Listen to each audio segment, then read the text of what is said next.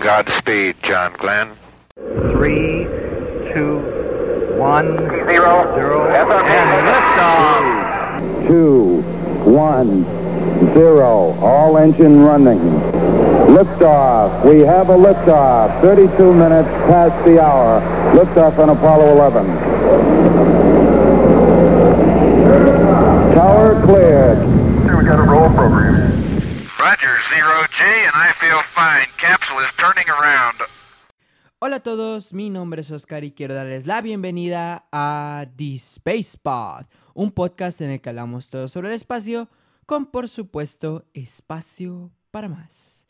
En el episodio de hoy continuaremos explorando la historia de los primeros años de la exploración espacial, continuando desde aquel final inconcluso que dejamos la semana pasada. Y por supuesto, como siempre, tendremos nuestra dosis semanal del espacio. Así que cierra tu cápsula y prepárate para el despegue. Houston Discovery, go ahead.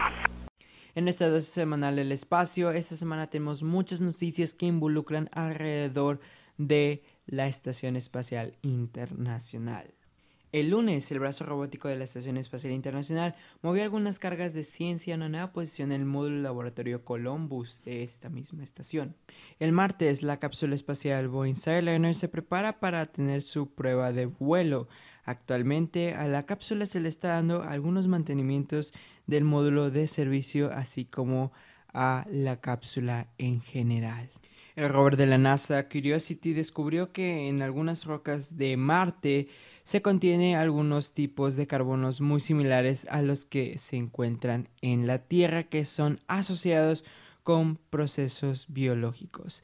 Esto no confirma el hecho de que haya vida todavía en Marte o que pueda haber vida en Marte, sino simplemente es un muy buen indicio de que puede o que tal vez exista alguna forma de vida en este planeta. Rocket Lab anunció que su primer vuelo de este 2022 será agendado para no más tardar el 4 de febrero.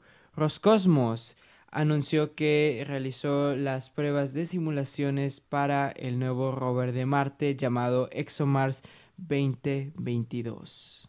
El miércoles, la primera caminata del 2022 se llevó a cabo cuando dos cosmonautas realizaron algunas preparaciones para la integración de un nuevo módulo a la Estación Espacial Internacional. El jueves, la NASA anunció que el telescopio espacial James Webb por fin llegará a su último destino en el espacio, casi 1 millón de millas de la Tierra. La cápsula de cargo SpaceX Cargo Dragon se desacopló de la Estación Espacial Internacional y está destinada a amarizar el sábado 22 de enero. La NASA anunció que durante el vuelo de prueba de Artemis 1 se desplegará un satélite pequeño del tamaño de una caja de zapatos con el propósito de estudiar y analizar asteroides cerca de la Tierra. Y esa es nuestra dosis semanal del espacio. Ahora continuaremos nuestro episodio hablando todo sobre Sputnik aquí en SpacePod. Discovery, Roger, go for deploy.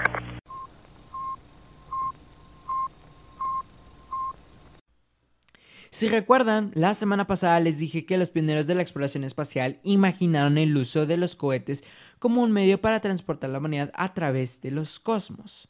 Sin embargo, debido a los hechos que estaban ocurriendo, este sueño se quedó atrás y por lo tanto la gente veía la exploración espacial como algo solamente de ciencia ficción. Y para que, un humano realmente fuera al espacio, esto tendría que tomar al menos millones de años para que sucediera. O eso habría sido totalmente cierto si no hubiera sido por el sonido de blip blip que millones de personas en todo el mundo empezaron a escuchar en sus radios el 4 de octubre de 1957. Lo que marcará el comienzo a una nueva era totalmente para la humanidad, tal y como la conocemos el día de hoy. Pero antes que podamos llegar a esta fecha histórica, es necesario que demos unos pasos atrás y observemos los eventos que tuvieron lugar el 17 de octubre de 1954. Ese día, el científico jefe de cohetería soviético, Sergei Korolev, propuso un plan de desarrollo para un satélite artificial al ministro de la Industria de la Defensa, Dmitry Ustinov. Korolev incluso envió un informe escrito por otro colega de nombre Mikhail Tikhonov. En este informe se enfatizó la importancia de este proyecto, ya que se interpretó como el siguiente paso en el desarrollo de la tecnología de cohetes. Esto obviamente para los Estados Unidos llevaría a que Eisenhower, el presidente en ese entonces, anunciara el 29 de julio de 1955 que durante el Año Geofísico Internacional, por sus siglas en inglés, IGI, Estados Unidos lanzaría un satélite artificial. Y bueno, ¿por qué Estados Unidos quería hacer esto? Pues es que dado que la Guerra Fría estaba teniendo lugar, por supuesto los soviéticos y los estadounidenses tenían que responder con cada uno de los anuncios. Por un lado, los soviéticos, al enterarse de esto, tuvieron que responder y por lo tanto, 4 días después, el físico soviético principal, Leonid Sedov, anunció que ellos también lanzarían un satélite artificial. La aprobación del proyecto se dio como tal el 8 de agosto de ese mismo año y el 30 de agosto, el titular de la Comisión Estatal sobre los Lanzamientos de Prueba de Cohete R-7 sostuvo una reunión donde Korolev presentó cálculos para llegar a la Luna. Un tema el cual hablaremos en futuros episodios aquí en Spacebot. El 30 de enero de 1956, el trabajo práctico sobre el satélite artificial con el título provisional en ese entonces de Objeto D fue aprobado por el Consejo de Ministros de la Unión Soviética. Este fue un consejo donde se reunían las principales personas del gobierno en ese entonces. El trabajo se dividió entre la Academia de Ciencias de la Unión Soviética, el Ministro de Ciencias, el Ministro de la Industria Técnica de Radio, el Ministro de Construcción Naval, el de Construcción de Maquinaria y finalmente el Ministro de Defensa. El objeto D tenía como fecha de lanzamiento prevista de 1957 y sería capaz de estudiar los vientos solares, los campos magnéticos y los rayos cósmicos. Sin embargo, a fines de 1956 se determinó que el objeto D sería demasiado complejo para cumplir con el objetivo de poder ser lanzado el próximo año. Así que se decidió que se retrasaría el lanzamiento para tener una fecha de lanzamiento de abril de 1958. El miedo se intensificó dentro de la Unión Soviética, ya que sabían que Estados Unidos también planeaba lanzar un satélite propio, y por supuesto la Unión Soviética quería ser la primera en hacerlo. Se sugirió entonces hacer un satélite mucho más simple, uno que no necesitara llevar instrumentos científicos y en cambio simplemente se convertiría en un transmisor de radio en órbita. Esto dio origen a lo que se conoció como entonces como objeto PS. Este objeto estaba diseñado para poder ser rastreado por observaciones terrestres y para rastrear señales de estaciones en la Tierra. El objeto PS fue diseñado como una esfera de 23 pulgadas de diámetro que fue ensamblado por 2 hemisferios que estaban sellados y conectados por 36 tuercas. Los hemisferios estaban hechos por una aleación de aluminio, magnesio y titanio que actuaba como un escudo térmico y tenía un espesor de 1 milímetro. El satélite tenía 4 antenas y una fuente de alimentación que consistía de 3 baterías de plata y zinc. Se esperaba que estas baterías duraran 2 semanas, sin embargo, funcionaron durante 22 días. En total, el objeto PS pesaba un total de 83.6 kilogramos o 184 libras en total. Para lanzar el satélite y ponerlo en órbita se proporcionó un cohete R-7. El R-7 era originalmente un misil balístico intercontinental, como los de la semana pasada de los que estuvimos hablando. Para que pudiera llevar su carga útil era necesario modificarlo. Estas modificaciones fueron realizadas nada más y nada menos que por Sergei Korolev. Y esto llevó a la creación del Sputnik 727, el cohete que cambiaría la historia tal y como la conocemos el día de hoy. Dado que el cohete se llamó Sputnik, el objeto satelital PS fue rebautizado como Sputnik o Sputnik 1. Y con eso dicho, el 4 de octubre de 1957, el Sputnik 1 se puso en órbita. Sputnik pudo separarse del cohete y hacer una órbita alrededor de la Tierra. Después de 90 minutos o una órbita, Korolev llamó al primer ministro soviético Nikita Khrushchev e informó que Sputnik podía transmitir señales de radio de regreso a la Tierra. Si querías ver al Sputnik realizar una de sus órbitas alrededor de la Tierra, todo lo que tenías que hacer era mirar hacia el cielo y al amanecer o al atardecer podrías ver una esfera voladora no muy grande cruzando el cielo.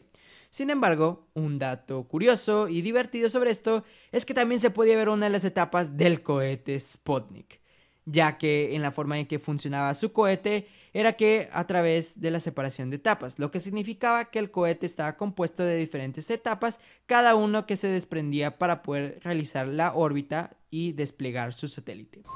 Y debido a que Sputnik pues también era un transmisor de radio como tal, también se podía sintonizar para escuchar los icónicos pitidos de Sputnik, como lo escuchamos desde el final del episodio pasado y el inicio de esta historia. O por supuesto, puedes escucharlos ahora mismo, que se están escuchando mientras cuento toda esta historia. Discovery, Houston, recommend vector transfer to the BFS.